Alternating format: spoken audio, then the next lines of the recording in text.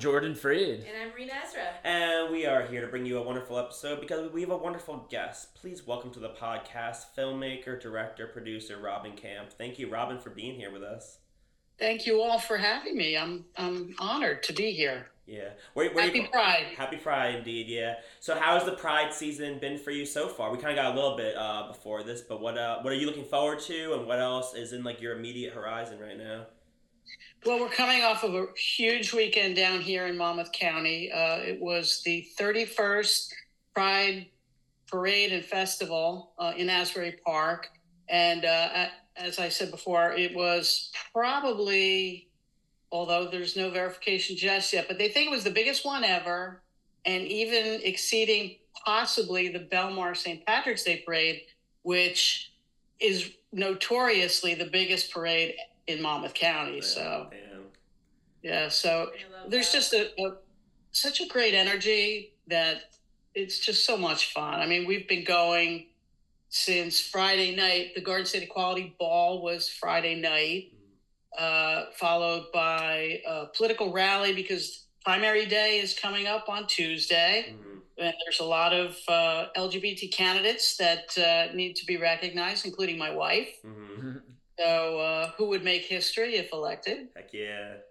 Yeah. So, and then Sunday's Pride Parade, and then subsequent, they call it the festival, was just absolutely huge. But it's continuing all month long here in Long Branch. I had started a couple of years back a group called Community, with unity being all in capital letters. Because I live in the city of Long Branch, and they had never recognized Pride, even though we're next door neighbors of Asbury Park. So I, along with a group of people named Community, we lobbied for them to recognize Pride Month in Long Branch a couple of years back, which they have. Last year was the first Pride flag raising ceremony, which is coming up on June 10th, this Saturday at 7 p.m. at West End Park. And then we're also having other events that will tag along with that. And then on June 17th at 7 p.m. at the Long Branch Cultural Center, we are having a Pride comedy night, which will feature local LGBT or LGBT ally comics that are really, it's going to be a fun evening, and it's free. So come on out. Oh, nice. Yeah, you hear that, people. You got a lot of fun stuff coming up. Yeah, we do. I mean, you know, compared to what it used to be, I mean, I've lived in Long Branch for 17 years. And the fact that the list is so extensive now as to what the Pride events are going to be over the course of the next month. It's just, it really warms my heart. So, but, yeah, well, it's a cool thing because like it is always a celebration, right? It's a celebration, and like part of it is having fun things to do there, and because it's just so amazing how far it's come. So like I'm kind of curious, like for you, like how has like the Pride experience and Pride Parade, like everything about it, like changed from like over the years of you going and you just being a part of different Pride communities and different areas? Well, again, in terms of size and scope, I mean, it's huge. 20 years ago, the Pride Parade in Asbury Park probably lasted 3 minutes. And if you blinked, you'd miss it. Yeah. Okay, this parade was huge. And the numbers, everybody up and down the parade route. It's a 2-mile long parade route, and we end at Convention Hall by the beach. Mm-hmm. It was just amazing. It gives you goosebumps, and it's just such a warm feeling to know, because all we see in the press and the media is all the negativity and all the people that are against any and all LGBT related events and rights. To see these people lined up and down the streets is just, again, it really warms my heart. So, Robin, I just wanted to let the listeners know that we first met you at Garden State Film Festival in Asbury Park. Can you let everybody know your affiliation with the film festival and why you were there, and we know the film, but for those listening. Yeah, sure. The Garden State Film Festival, I'm on their board of directors. I've served on their board of directors for, I think, about 5 years now, but I've been affiliated with them way, way long ago before they became a festival. But then subsequent to that, my own film was in it in 2016 or 17, I won't say.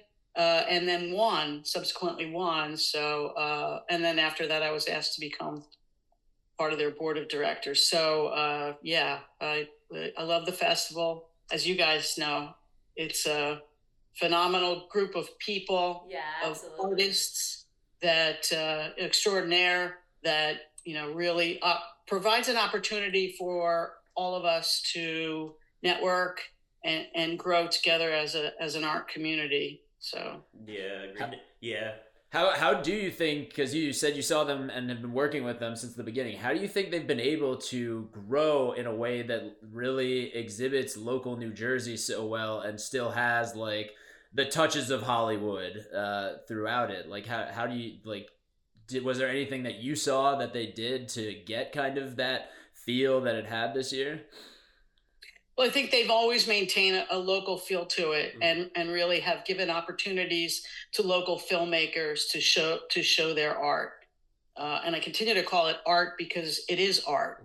And in the schools they refer to the acronym STEAM, which stands for science, technology,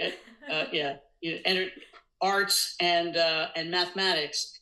And people don't think enough that filmmaking is art. So any chance I get to be on a platform, I'll always bring that into the conversation. So that answer your question? I'm not sure if that answered your question, but locally, and then they bring in people that, New Jersey has such a connection to celebrities and famous people and famous filmmakers.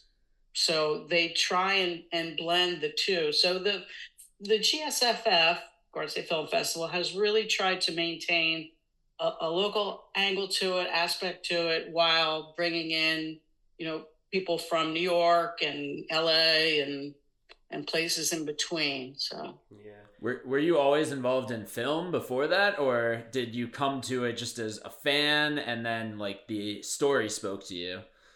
Yeah, so now you're going to get me talking about how old I am. So I graduated. if you really want to know this, go on, I graduated. Oh yeah, definitely. Is this video or just audio? It's just gonna be audio. Yeah. Okay, cool. All right, cool. Because I have this T-shirt on. Anyway. Yeah, we all. Yeah. Full disclosure, everyone listening, we're all wearing T-shirts right now. That you are wearing something, but of course, whatever you're comfortable. Well, my wife said to me, "Are you going to wear that red T-shirt?" And I said, I don't know if it's audio video, but anyway. For the record, it's a tux, for the record. Right, thank you.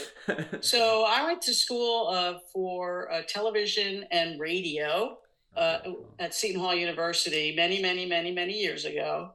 And then was one of the pioneers working in the cable television industry when it first started out. And so I've been working in mostly cable television and broadcast TV for many years. I started RU TV, which was Rutgers University Television. Oh, wow.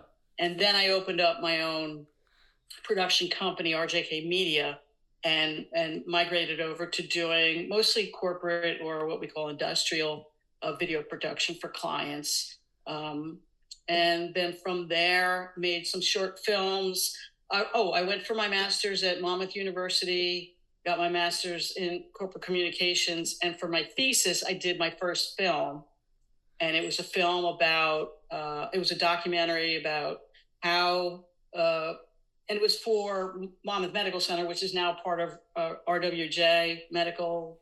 It's a big, huge conglomerate now. But back in those times when I was in grad school, I did a film called Silence is Not Golden, which was a film about how you talk to kids who are diagnosed with cancer.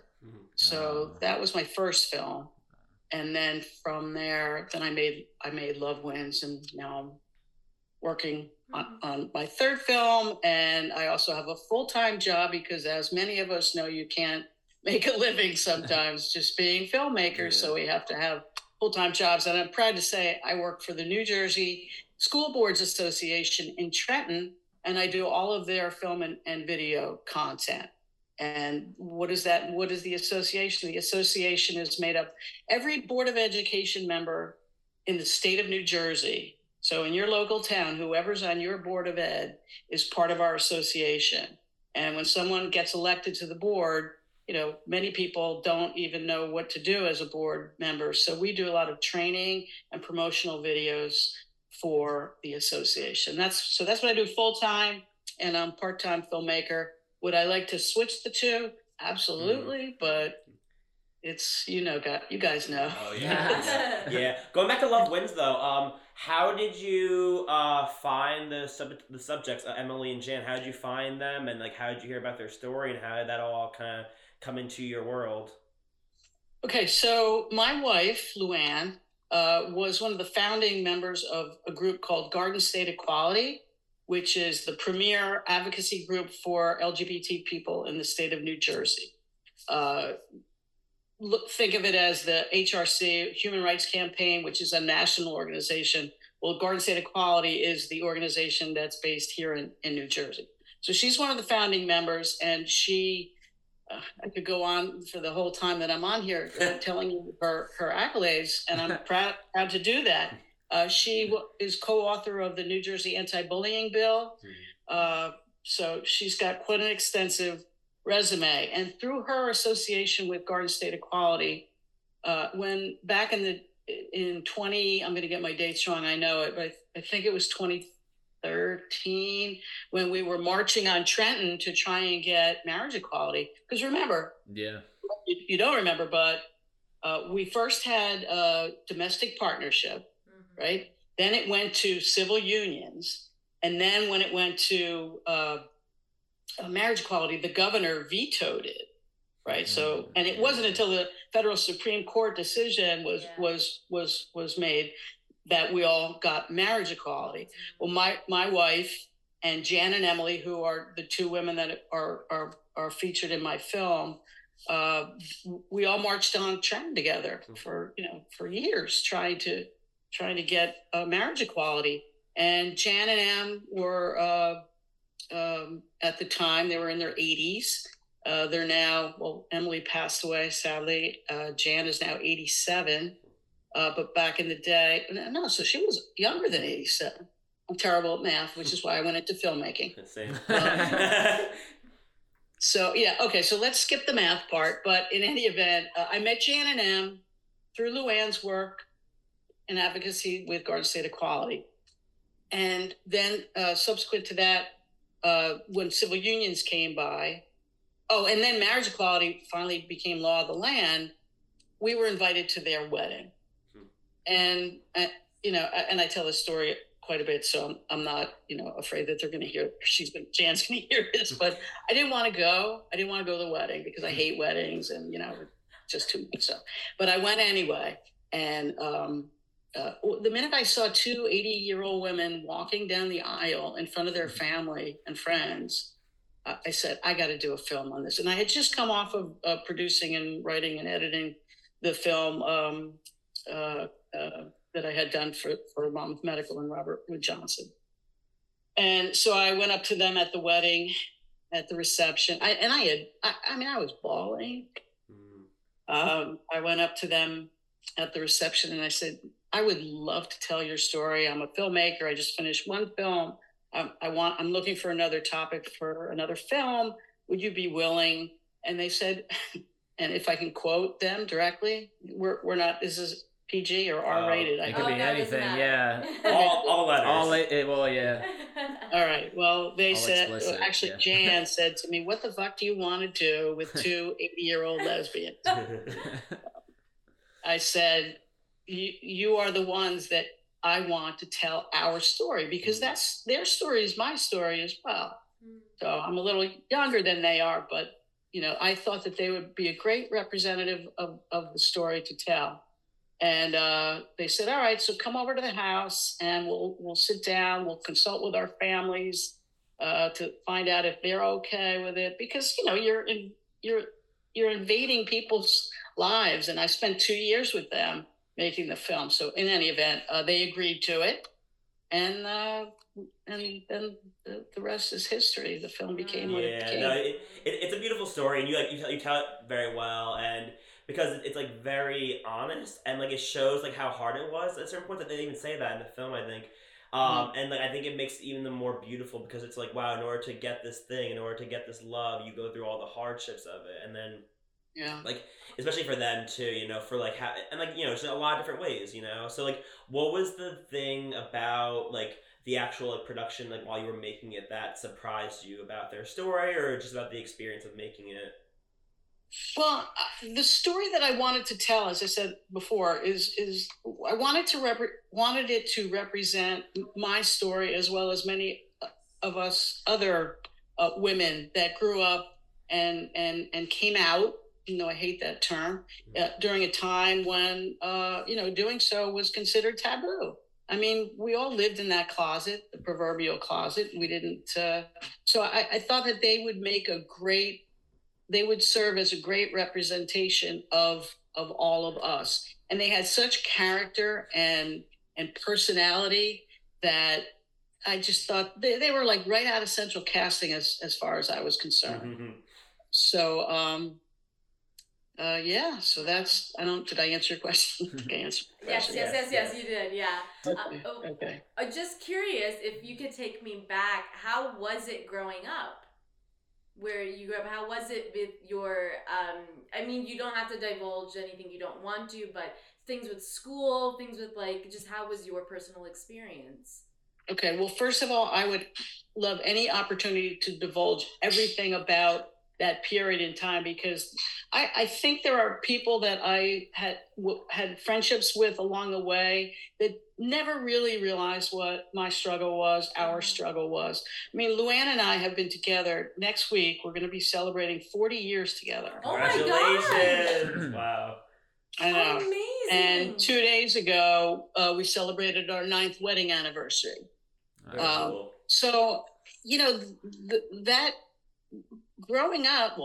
So from the time that I was in college, Luann and I, here's the kicker. Luann and I went to elementary school together. Wow. Oh my goodness. We've known each other since 3rd grade. We grew up in the same neighborhood. Oh my God. But then when we were both in high school, we had boyfriends, and we did that whole thing. And then after, dated guys in college. And then when we re-met at 26 and 27 years of age, we got together. So, but when we got together, at 26, I was at my first job out of college still, but I was completely in the closet. And the funny part about it is that the one gay bar in Essex County where I lived was right across the street from the TV station that I worked at. I had the 4 to 12 shift, which was, I worked in master control. In a TV station, they have what's called master control, where you insert the commercials in ESPN and CNN programming. So I would work the 4 to 12 shift, and then at midnight, I'd literally sneak across the street to the gay bar and walk in and hang out. And then, at all the company Christmas parties, I would bring guys, and it was just so ridiculous. That's the story I want people to know. And Jan and Emily, they tell that story. They tell that story in the film. I mean, they raised a family of 3 kids, and they were in the closet until 1996, when they moved down here to Ocean Grove. And then they started to develop a gay community. So, yeah. Wow. It was different times. Yeah. Different times. And what's so interesting with film, and we take the film out. I mean, we've been to all sorts of colleges and universities using it as an educational tool. But when they see up on the screen how secretive we had to be. Mhm. The kids today, the students today, don't even realize that. Yeah. And that's the story that needs to be told. Yeah. So That's yeah. that's why I made the film. So Yeah, because history is important, you know. And it's like when you're born to a world and things are already like in a certain way and they're better in certain ways. That it's like unless you know about what happened before, it's like hard to like truly appreciate what had to get done in order for things to change. Yeah. I mean, students. I keep saying kids. Students would come up to us and say, "What?" Or say to Jan and Emily, what do you mean you couldn't hold hands? Like, hold hands. Luann and my rule. Back when we were together, but we were still in the closet, was that the only time we could hold hands or show or be any kind of like demonstrative to one another, this was our unspoken rule, was if we were in a hospital visiting a sick person or at a funeral. Right after that, you couldn't touch each other. How crazy was that? Yeah. Wow. So now you're becoming part of the representation in media, like with that film, and like you're dating you're married to somebody who is trying to be representation in politics. Who was some of the early representation that really like connected with you, or were there really no role models in that way? Like, were there people you started to seek out in like music or like literature that like you figured it out and maybe it was kept away from you a little bit, or was it just kind of seeking out gay friends and then that's when it kind of happened? Was you were the culture? Yeah, we were the culture. I mean, back in those times, oh my God, I sound ancient by saying that, but back then, any kind of cultural icons that we had, like Billie Jean King, she was totally in the closet. Yeah. Right? I actually produced a tennis match that she was in. Oh wow.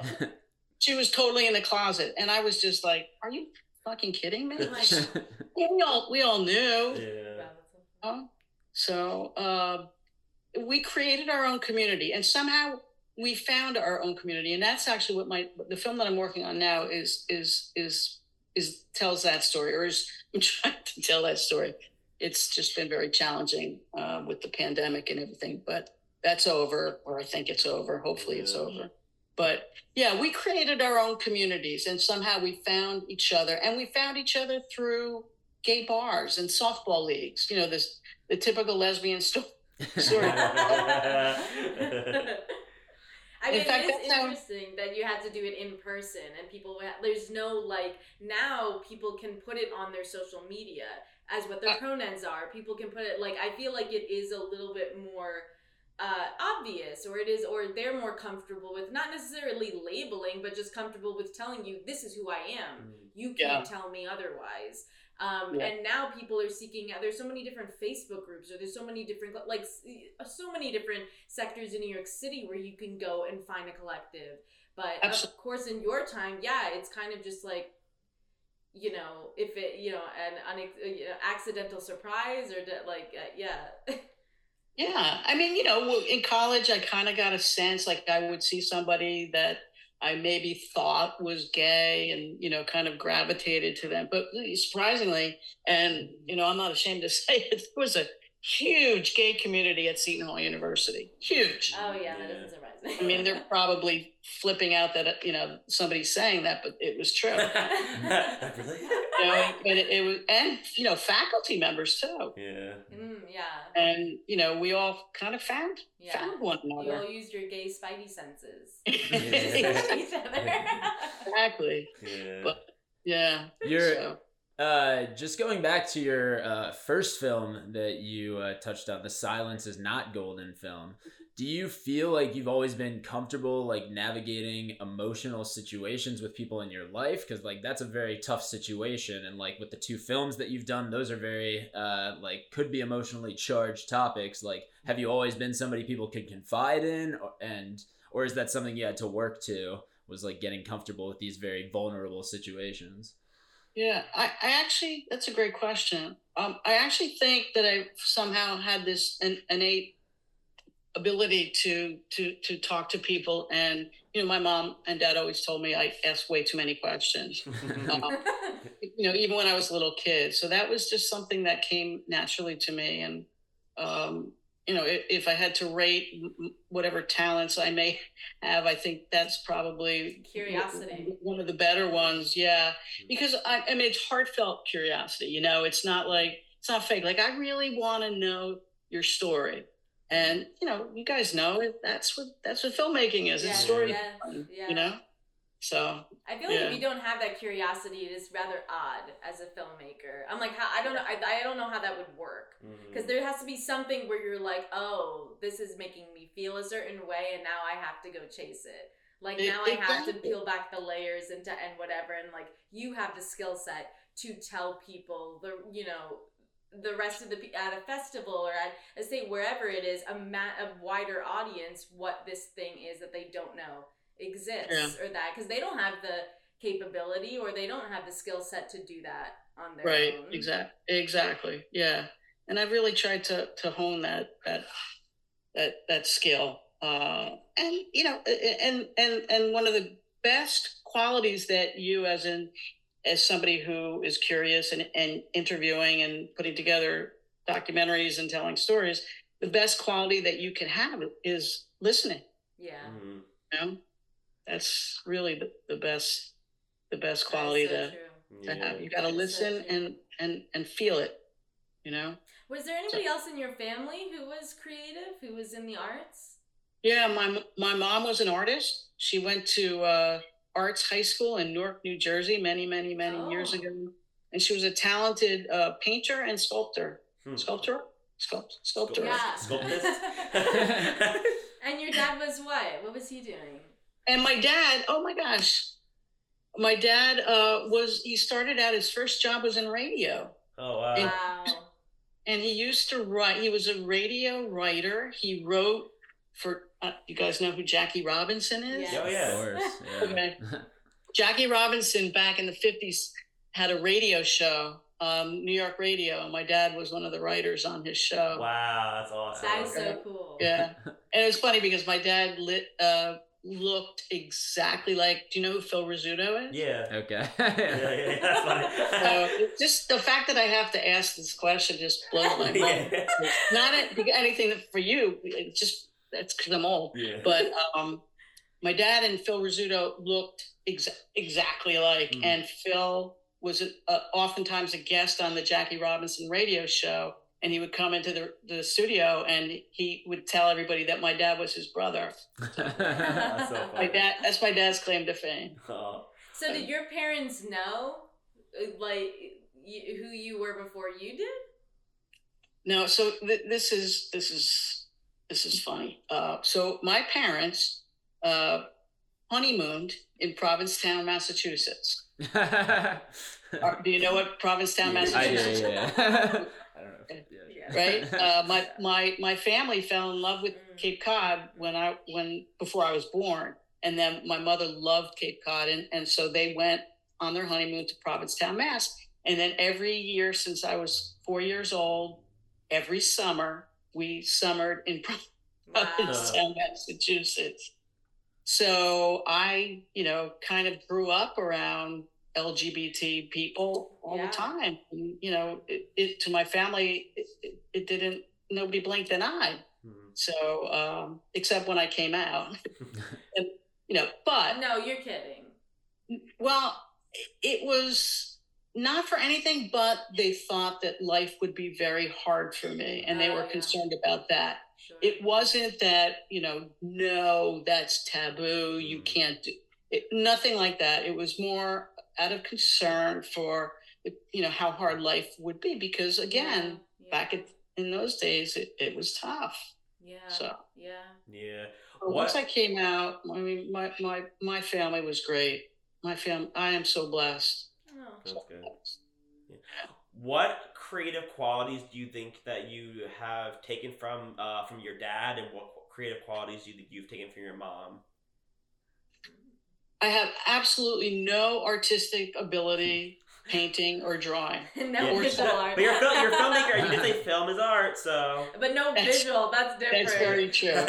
I think for my dad, definitely the sense of humor and to look at look at things from a comedy point of view, not always doom and gloom. My parents were the best way I can describe both of them were they were extremely empathetic people. Like they could feel for, the other person. And they were just good people. Artistically, my dad was a writer, and he was really funny. I think my writing skills, in terms of documentary style writing, came from him probably. And my mother was very creative too. Oh, she was also an actor. I don't want to say actress anymore. Got to get rid of that. She was an actor. She worked in community theater. Also competed statewide in community theater. So, oh, cool. Oh, wow. Yeah. Yeah, my parents were pretty amazing. Yeah. Can you tell us anything about the film that you are working on or that you are looking to get made next? Absolutely. So let me just explain that I started it right before the pandemic hit. So I had gotten the opportunity to interview two women. And do you guys ever hear of the Daughters of Bilitis? If not, that's fine. But, this goes way, way back. In the 50s, early 50s, there was a group of women out in San Francisco. And mind you, you could be arrested for being gay back then, right?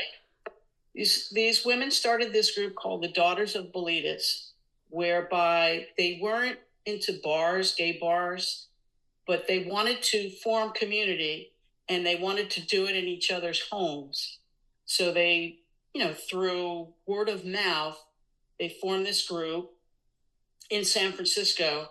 And the two women are Del Martin, and you can Google them if you're truly interested in it. Del Martin and Phyllis Lyon. They lived in San Francisco, and women once a month would come to their house, and they'd have these community meetings, and they would share stories, and they weren't big drinkers, and I guess they didn't play softball, so it was just a community group. From there, that group ended up spiraling into chapters all over the United States, New York, Philadelphia, all over Chicago. Oh, wow. If you have the chance, look up Daughters of Bilitis.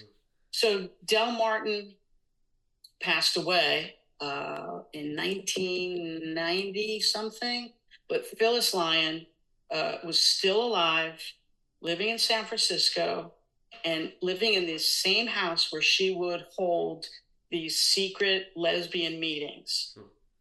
And I flew out there with my wife in the same living room and interviewed her. We spent like the afternoon with her, interviewing her about, how did you find community, in this world when it was taboo and secretive. And about 8 months after I interviewed her, she passed away. Wow. So wait, it gets better, because one of the chapters in Philadelphia was started by a woman by the name of Kayla Husin and her partner, Barbara Giddings. Barbara passed away. Barbara is known for working to take the word homosexuality out of the DSM. Do you know what the DSM is? Wow. No, yeah. Okay. Her, along with this guy named Frank Kameny, worked to get that word, to get homosexuality taken out of, considered as a mental illness. Wow. Barbara Giddings. And Barbara's partner was Kayla Husin. I find Kay in a nursing home, 94 years old, in the middle of bumfuck Pennsylvania. She's still alive, obviously. What? And Luann and I drove out there and spent the day with her, and I interviewed her. Oh, wow. So, and guess what? 6 months later, she passes away. Wow. Oh, my God. So now the running joke in my house is that whoever I interview... Oh, no! Yeah! You don't stop meeting these people! Wow. Yeah. That's incredible that you... Wow. So the film right now the working title is called Love of Another Woman. I like that. I have those 2 interviews down. I've got other interviews too, not of people of notoriety, but more like older lesbian couples who have been together, like Jan and Emily, through it all, and just to tell their story. Wow. You know, I totally got sidelined with the pandemic, and I got. Do you know a woman an author, a lesbian author who, from my generation, is like the Bible to us gay women? Ruby Fruit Jungle. Does that book ring a bell? No. Okay. You could Google that too. Okay. The woman who wrote it was a woman by the name of Rita Mae Brown. I tracked her down. She's living and like I said, that was our Bible. Like when I was 16 years old, I would read that book 47 times.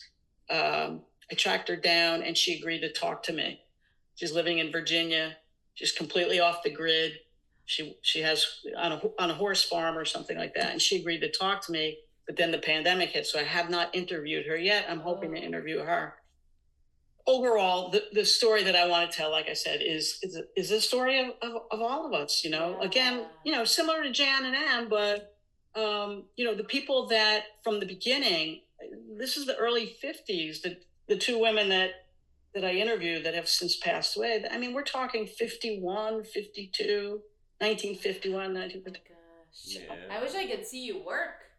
I want to just watch you do the interviews and everything. I'm just fascinated. Yeah. Wow. Well, best of luck with that project and everything. Thank you. Can't wait to see that when it's put together.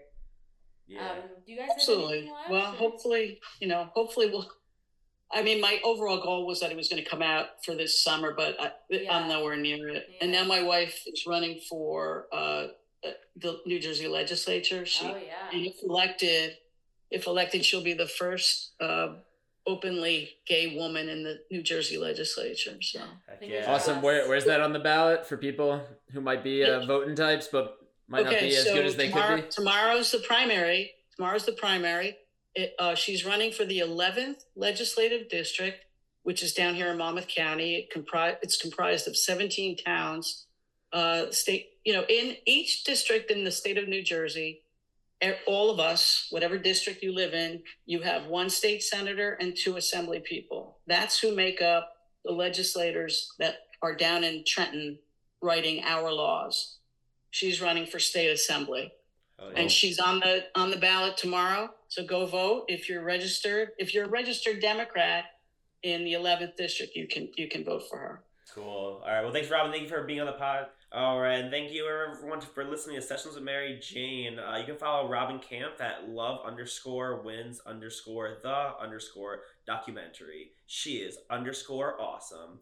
And hopefully, if you're listening to this, Luann won. So make sure you get out there and vote. Go to all the Pride events. Have fun. Be around New Jersey. Be gay. And also, check out Sessions with Mary Jane. We're always here. We're always making some podcasts. And we got a bunch of things at LNH Studios, Late Night Hump, anywhere you search it. And in the words of us here at Sessions with Mary Jane, enjoy the rest of your life.